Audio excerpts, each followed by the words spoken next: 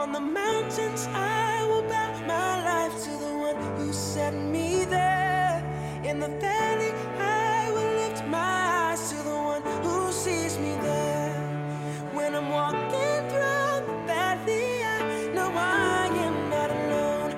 You're God of the hills and valleys, hills and valleys, God of the hills and valleys, and I am not alone. If you have your Bibles, I want you to turn me today to Genesis chapter 13. Genesis chapter 13. And we're in this series on in the valley.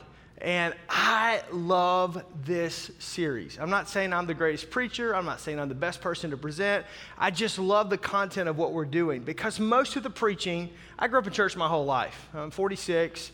And I always heard guys preach on the mountaintop experiences. Yeah, there's a little bit of a struggle, but it gets to the mountaintop. It's the mountaintop. It's the mountaintop. But nobody really talks about the valley. And the reality is that we live life many times in the valley. We don't always live life on the mountaintop. It's in the valleys that God shows up. It's in the valleys that character is developed. It's in those valleys that really some major decisions are made in our lives that actually determine if we're going to hit another mountaintop or if we're going to come to the end of it in the valley. And so today, I want to talk to you about the valley of distraction. The valley of distraction. I talked about depression last week, and if you weren't here, you can go to lifechurchwi.com, and you can pick that message up, that sermon up, and listen to it, watch it, whatever you'd like to do. But today, I want to talk about distraction. I think today's message is probably one of the most pivotal and prominent messages for people who are followers of Jesus Christ. Now, if you're not, it's still going to have a lot of application. But if you consider yourself, man, I'm a fully devoted follower of Jesus. I'm serving Jesus. I'm living this life. I'm telling you, what I'm going to unpack in the next few minutes, I've never preached on, but I think it's powerful because I think it has more to do about how you survive the valleys, how you get to the next mountaintop than anything else, because this is kind of crash and burn territory. This, what I'm talking about today, becomes paramount in your life if you're going to navigate the ups and the downs and the ins and the outs. And so Genesis chapter 13, I'm going to begin reading in verse 5. I'm going to read verse 5 through verse 13. If you don't have a Bible, it's going to be on the screen. If you do, you can pull it up or open it up. And we're going to walk to it. Then I'm going to come back and unpack this. But I want to read this narrative first, and I want to unpack it. Genesis chapter 13, starting in verse 5. Now Lot, who was moving about with Abraham, also had flocks and herds and tents. But the land could not support them while they stayed together, for their possessions were so great that they were not able to stay together. And quarreling arose among Abram's herders and Lot's. And so Abram said to Lot, let's not have any quarreling between you and me, or between your herders and mine, for we are close relatives. Is it not the whole land before you? Let's part company. If you go to the left, I'll go to the right. If you go to the right, I'll go to the left. Lot looked around and saw that the whole plain of the Jordan toward Zoar was well watered, like the garden of the Lord, like the land of Egypt. This was before the Lord destroyed Sodom and Gomorrah. So Lot chose for himself the whole plain of the Jordan and set out toward the east, and the two men parted company. Abram lived in the land of Canaan, while Lot lived among the cities of the plain and pitched his tents near Sodom. And now the people of Sodom were wicked and were sinning greatly against the Lord. So we see here we've got Lot and Abraham. And so the reality is that Abraham is the uncle, Lot is the nephew. And so Lot is being blessed, and so is Abraham being blessed.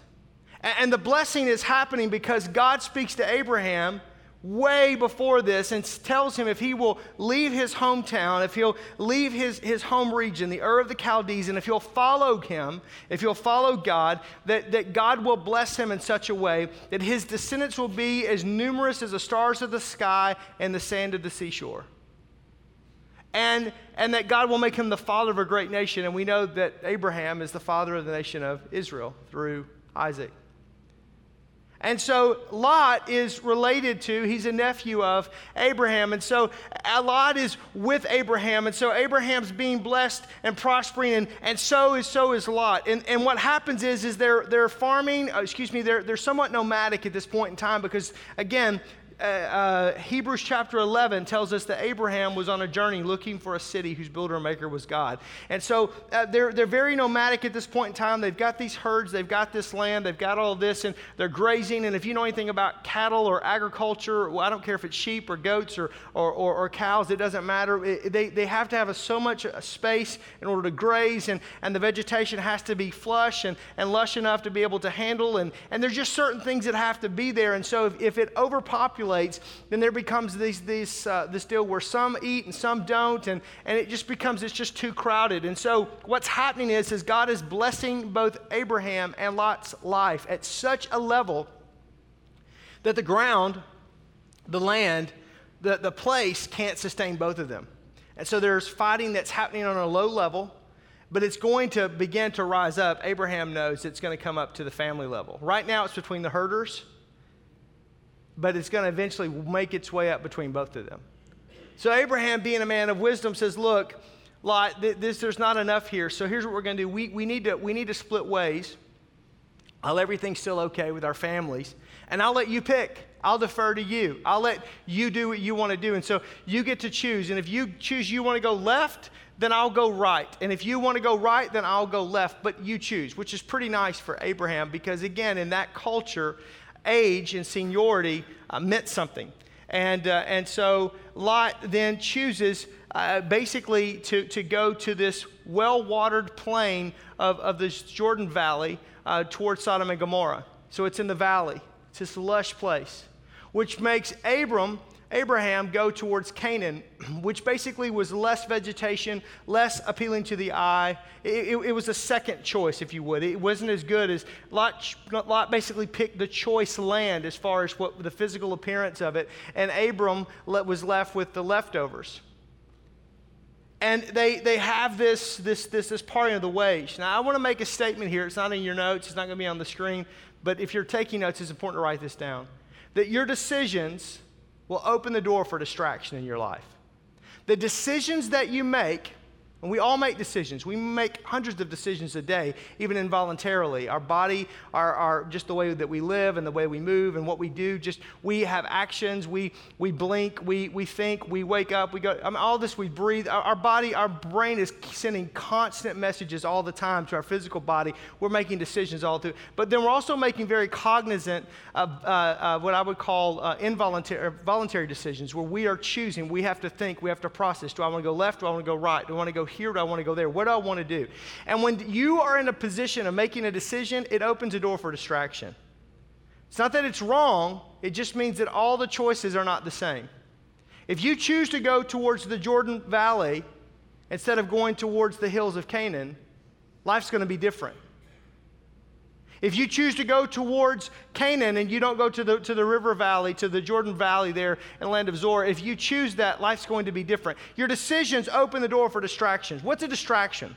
A distraction, a synonym for distraction is diversion, interruption, disturbance, intrusion, interference, obstruction. It's a hindrance. And you can make a decision that's distracted. You get your eye off the ball. You get your eye off the mark. You're no longer running towards the same goal that you started. Your company's not moving in the same direction. Your marriage is not moving in the same direction. Your life is not moving in the same direction. Your desires and your goals are not moving in the same directions. What you say you want and how your life is lived are two different things. Because direction, not intention, equals destination every day of the week.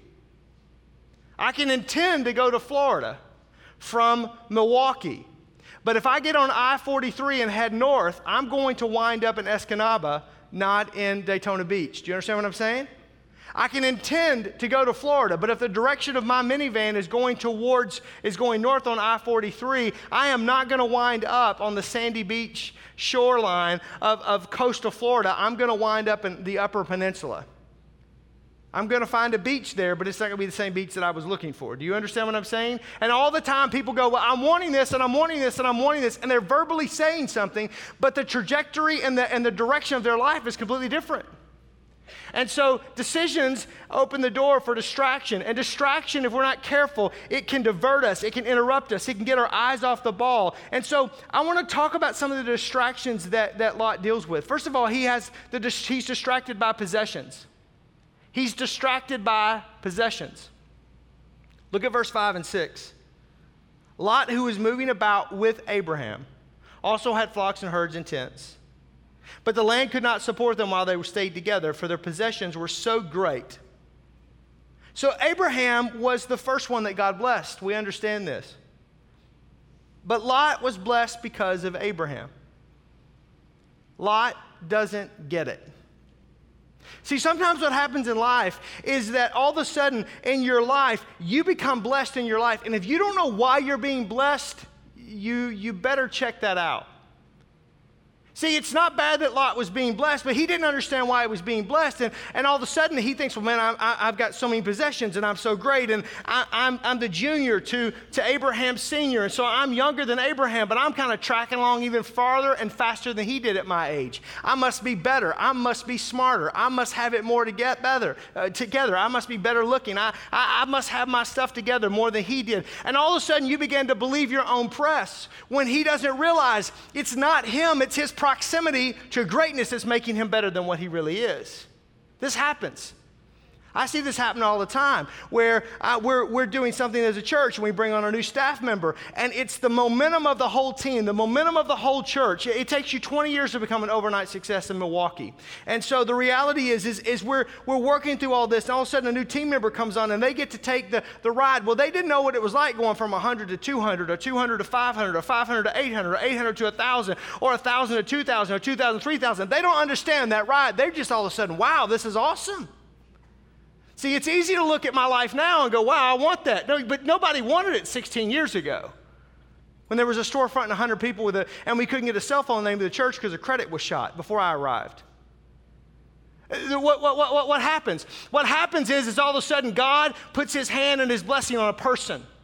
This is how this works. It's true in Scripture. And he blesses that person because that person is willing and they're faithful. That's what Abraham did. And all of a sudden, what happens is through time, God begins to bless, and the people that are around them begin to become blessed. And it's the proximity to the blessing that actually produces the possessions in their life. But they don't realize this.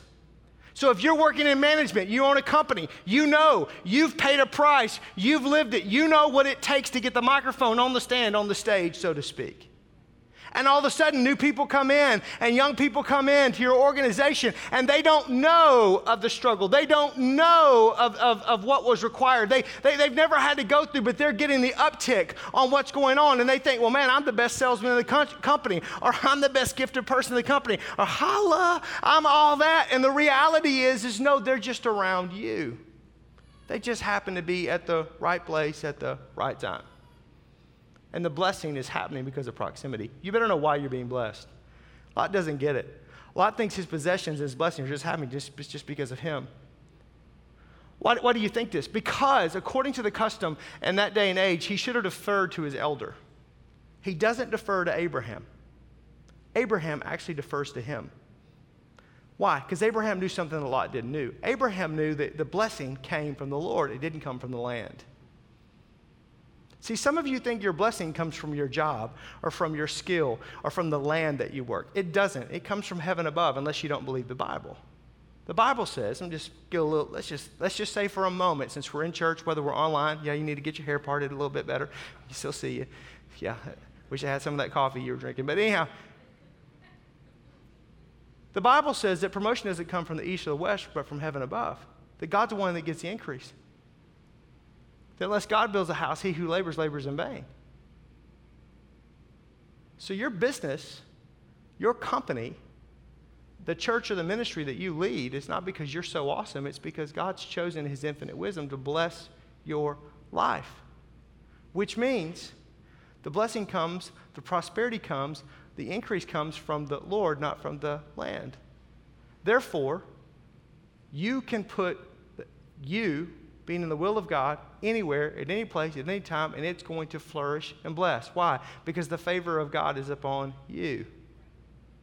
Not because you're all that, but because he's chosen in his infinite wisdom that he wants to use you. Abram knows, man, if I go to the well-watered plains, I'm going to be blessed. If I go to the less vegetated state of Canaan, I'm going to be blessed.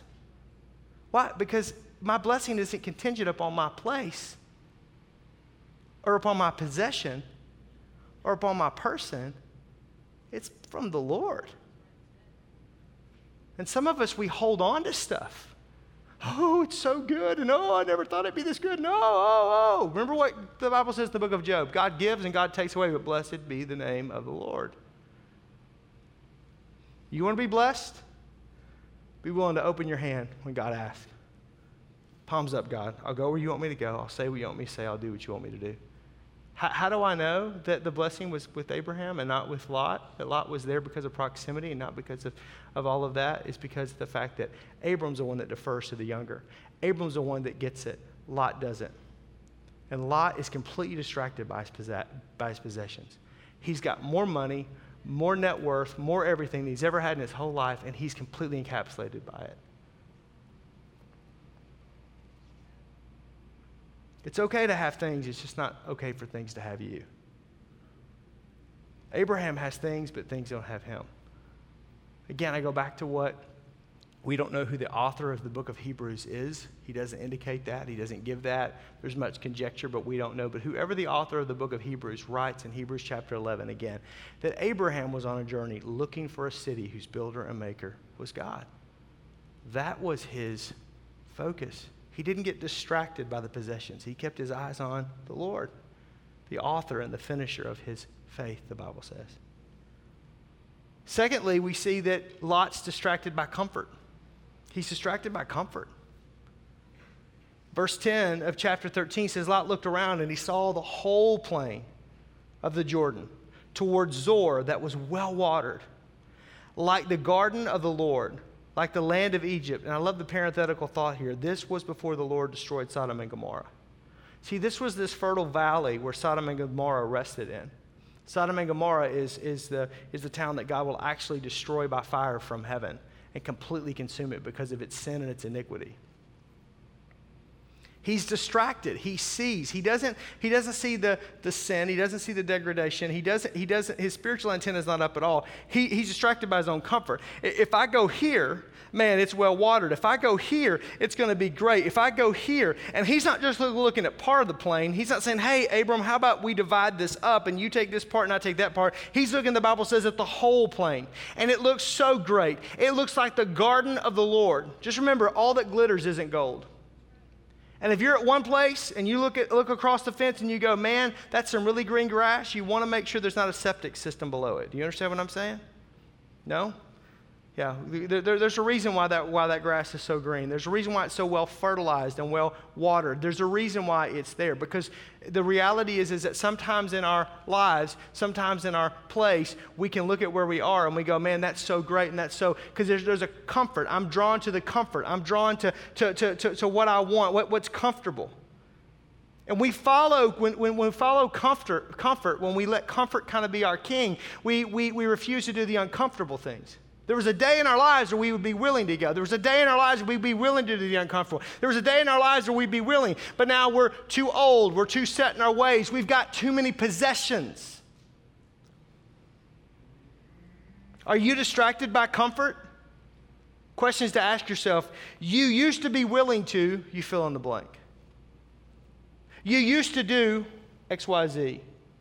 You were willing to do, but you're no longer willing to do whatever that may be. There was a day when you would show up early. There was a day when you would work on Saturday if you had to. There was a day when you would sacrifice this. There was a day that you would do this, but not now, because comfort has become king, because you've gotten to a certain level and you didn't really get as far as you thought, but you've gotten to this comfortable place. You have to make sure that you're not distracted by comfort. So talk about this. I think of some illustrations in this, because I think sometimes what happens is that, we in church, we kind of have an idea that, well, this works for ministry and works for pastors, but it doesn't really work for me. And I think let me make it real for you, that it works for all of us. The Bible only works for ministers and missionaries and on Sundays, then what are we doing here? No, it works Monday through Friday. it was the summer of 2008. Tammy and I had been here for about 5 years at this point in time. Church, we had purchased the shopping center in Germantown, but had not built the building that would be 5 years away. We were trying to pay off the shopping center, but we're in the middle of doing all of that. Church was growing. We were around 700-800 people at that point in time.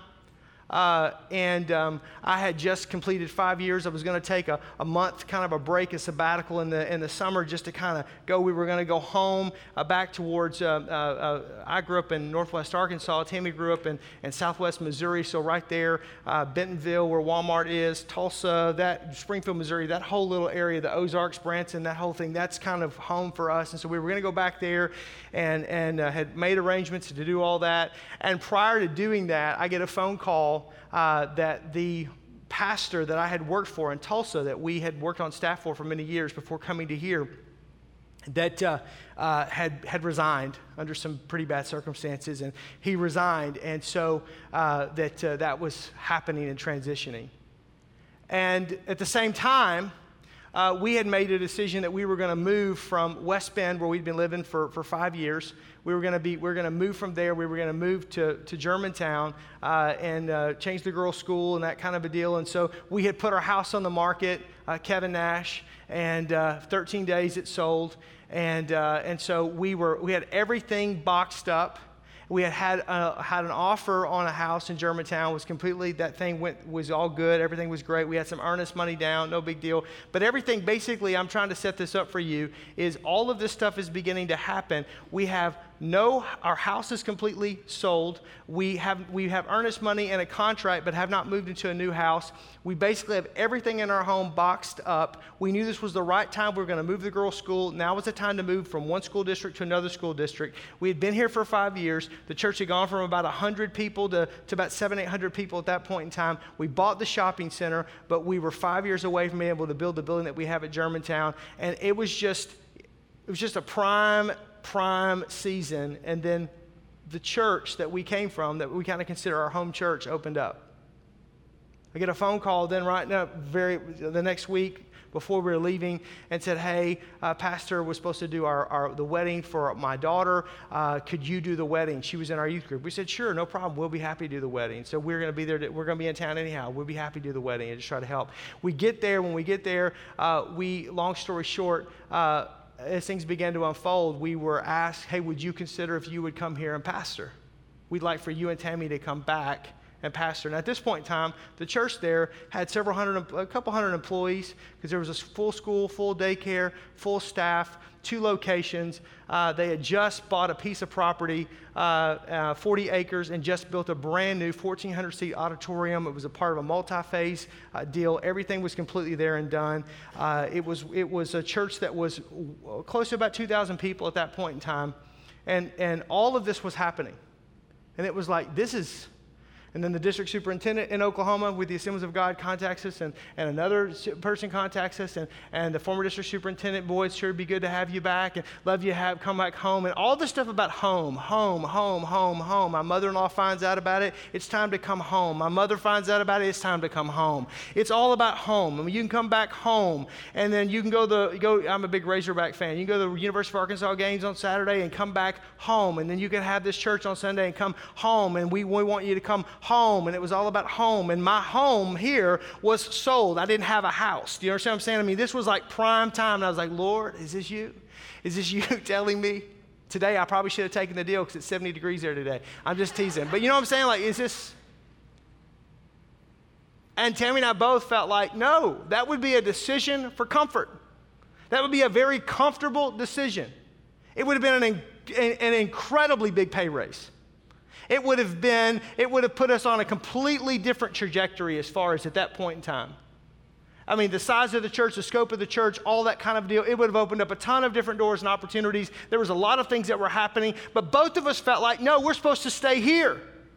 But here, we had just bought the property. Here, we're like a third of the size. Here, on all the externals, all the dashboards, as far as the externals, were like, this is where you should go, and you've done a good job here. Let somebody else take on the job here and the work at Germantown, and blah, blah, blah, blah, blah, blah, blah, blah. But it was like, no. There's more to do here. God didn't just call us here for this. And there's a part of me that really wanted to go home and wanted to be home, and because it was comfortable. It's what I knew. I knew the neighborhoods. I knew the people. I'd been away long enough that I could come back in. I knew what needed to happen, and the church was hurting, and there were some things that were happening. I thought, man, I could really help here. And I knew the staff, and I knew the people, and I knew all of this. And I remember, I can take you to where I was in this town when I said, Lord, I do not feel that you have released us from here. And I will not leave here unless you tell me to go. I will die here, and they'll bury me in Resurrection Cemetery over in Mequon. That's if I die here, that's where I want to be buried, because that's going to be the first place to go. I'm just telling y'all right there. So anyhow, I said, I'll do that. But I'll only do it, Lord, if this is what you want me to do. If you want us to go, we'll go. Tammy looked at me. She said, if you tell me it's God, we'll go. I said, you think it's God? She said, I'm not the leader of the household. That's up to you. Thank you. No pressure there. Boom. And I remember saying, God, I don't feel like this is it, but here's what I ask. I ask that you'd bless this church, Life Church, that we'd be able to build and do and see, and it would expand to the same level, if not larger than there. That all the desires of my heart will be met here. Very comfortable opportunity. But I'd have got my eye off the ball. I'd have been distracted. I'd have been led away by all the wrong things, all the creature comforts, all the things that I knew, and that people that I knew, and things that I knew. And I cannot imagine my life had I gone down that path. And I sit back and go, look at all the things that God has done. Look at all the things that have happened. Look at all the relationships. Look how much fuller and greater and more robust my life is. Look at how blessed my life is. God began to just mushroom it out. But he wanted to know if I'd keep my eye on the ball. Because I realized the blessing of God isn't about my location, it's about the person. But Lot didn't understand this. He got distracted by comfort. Last thing that Lot gets distracted by is by his ambition. He gets distracted by ambition. Look at verse 11. Lot chose for himself the whole plain of the Jordan and set out toward the east, and the two men parted company. Lot made a choice based purely on what he could see with his eyes. He didn't think about the spiritual aspects of it. He didn't think about the effect on his family because of Sodom and Gomorrah that was right there, that was notorious for being a city of debauchery and be a city of sin. And he didn't think of any of that. He didn't care for any of that. He just kept looking at how green the grass was and how expansive it was and how great it was and all that he had and how comfortable it would be and his ambition. He never stopped to think why he was being blessed was because of his proximity with Abraham. He never stopped to think maybe I could lose it all, because if you read the rest of the story, we don't have time today, he loses it all. He has to run out of the city for his life. He loses everything because he chose a decision based on ambition, based on pride, based on he believed his own press. He thought he was really as good as they said he was. And you're never as bad as people say you are, and you're never as good as people say you are.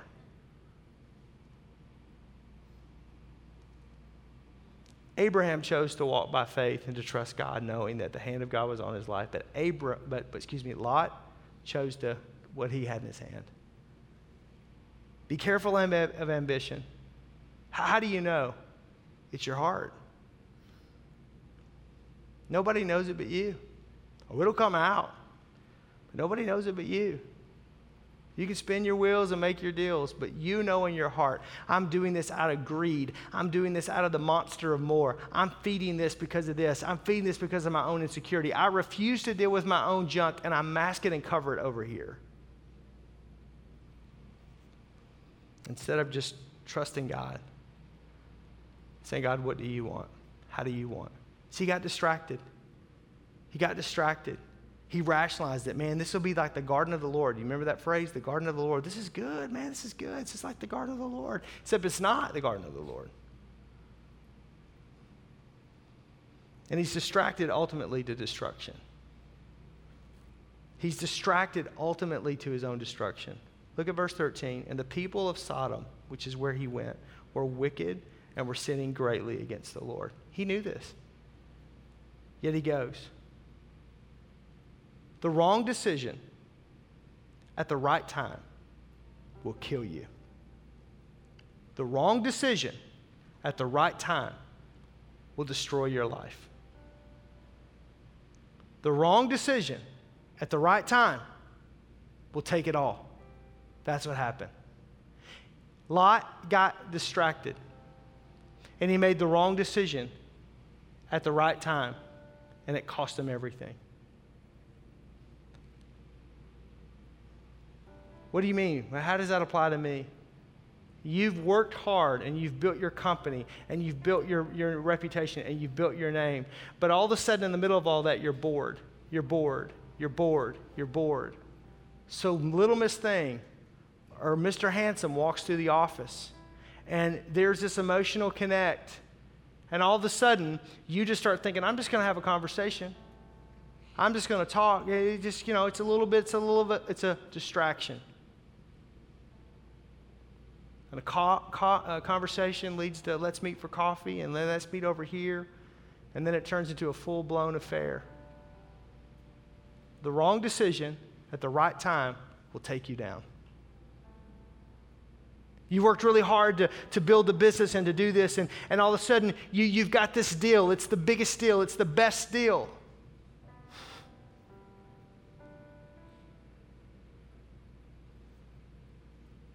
And you cut some corners and you sell your integrity out and you do some things that completely fraudulently turns this thing. But if nobody finds out you're okay,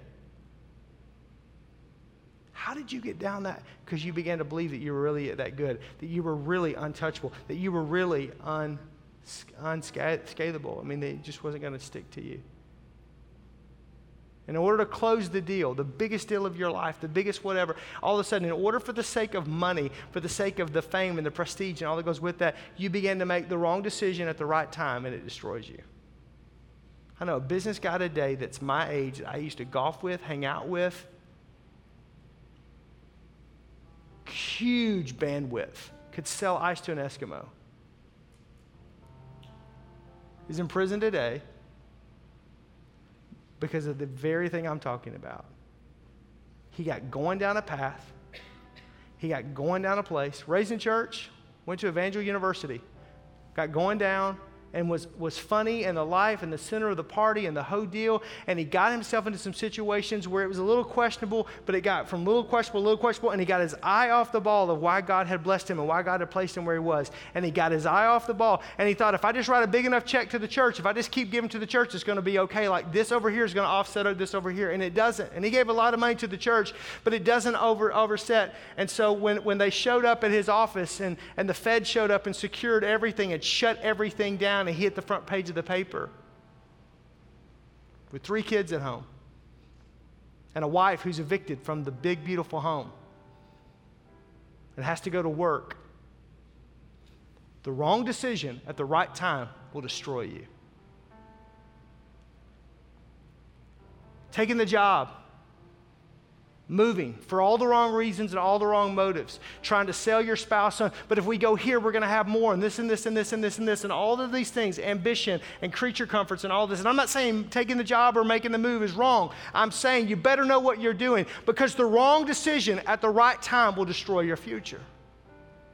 This is what happens with Lot. He's with Abram, and he's blessed, and God's hand's up on him, but he doesn't see it, and he gets distracted from what's going on. And instead of submitting himself and walking with humility and kind of deferring to Abraham, he thinks he's that good. He thinks he's that powerful, and pride comes before a fall, and a haughty spirit before destruction, and he moves to that valley, and it takes everything from him. His family, his possessions, his reputation, his name, everything. He barely escapes the city. And for the rest of his life, he is known for that decision of failure. Why? Because he got distracted. We walk through valleys, and if we're not careful, we'll get distracted. We'll get bored. We'll get ambitious. We'll get greedy. We'll get our eyes off of really who's in control. We'll begin to think it's us that's pulling the levers and pulling and spinning the wheels and making the deals, and we'll begin to grow in pride, and it'll begin to, that ride of pride will blind us, and we will get distracted, and we'll make the wrong decision at the right time, and it will take us down. And my prayer today is that you may be doing really great, but beware. Take heed, lest you fall. I'm not trying to wig you out, not trying to freak you out, not trying to get you to drop your coffee at home. I'm just trying to get you to understand that we have to be on guard. We've got to keep our eye on the ball. We've got to keep our eye on the target. We got to know why we're doing this thing. See, I didn't get into ministry because of comfort. I got into ministry because God called me. This wasn't my idea, it was His. And I remind Him all the time of that. And I'm doing this not because I think, hey, I think this is a great place. I'm doing this because it's where God called me. And here's my, if I can just go out on a limb for a minute, here's my beef, is that sometimes those of you that are mature Christ followers never consult God on your business dealings or your professional future or career path. And you don't teach your kids to do that either, because where they're going to go to college is about prestige, or is about legacy, or is about scholarships, instead of saying, hey, let's pray about this. Hey, what do you think? What's God speaking to you? Where is God leading you? Amen. I've got kids right now, and we're having these conversations about what is God? Well, what do you think, Dad? Well, I have an opinion. And you're going to hear it, but I want to know what God's saying to you. How are they going to learn the voice of the Lord?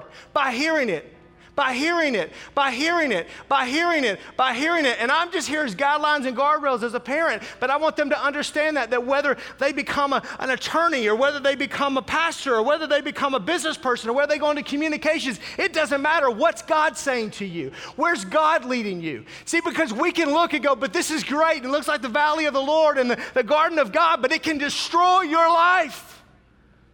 Instead of saying, no, God, what do you want me to do? These men, Abraham, he's a business guy. Lot, he's a business guy. They're not pastors. Most of the people in Scripture were never preachers. And we read them like they are. David was never a priest. He was a king. He was a mogul, man. He was a bazillionaire of his time. And yet his relationship with the Lord was so tenement and paramount to his success in the kingdom. Do you live life that way? Do you raise your kids that way? Do you think that way? That's what's so important. That's why what I'm saying to you is so powerful in the world in which you live, because distraction, which is all around us, will take your eye off the ball and ultimately destroy and eat your lunch. Because we have an adversary who goes about like the roaring lion, Jesus said, seeking whom he may devour. So be on guard. David says in the book of Psalms, above all else, guard your heart, because out of it comes the issues of life.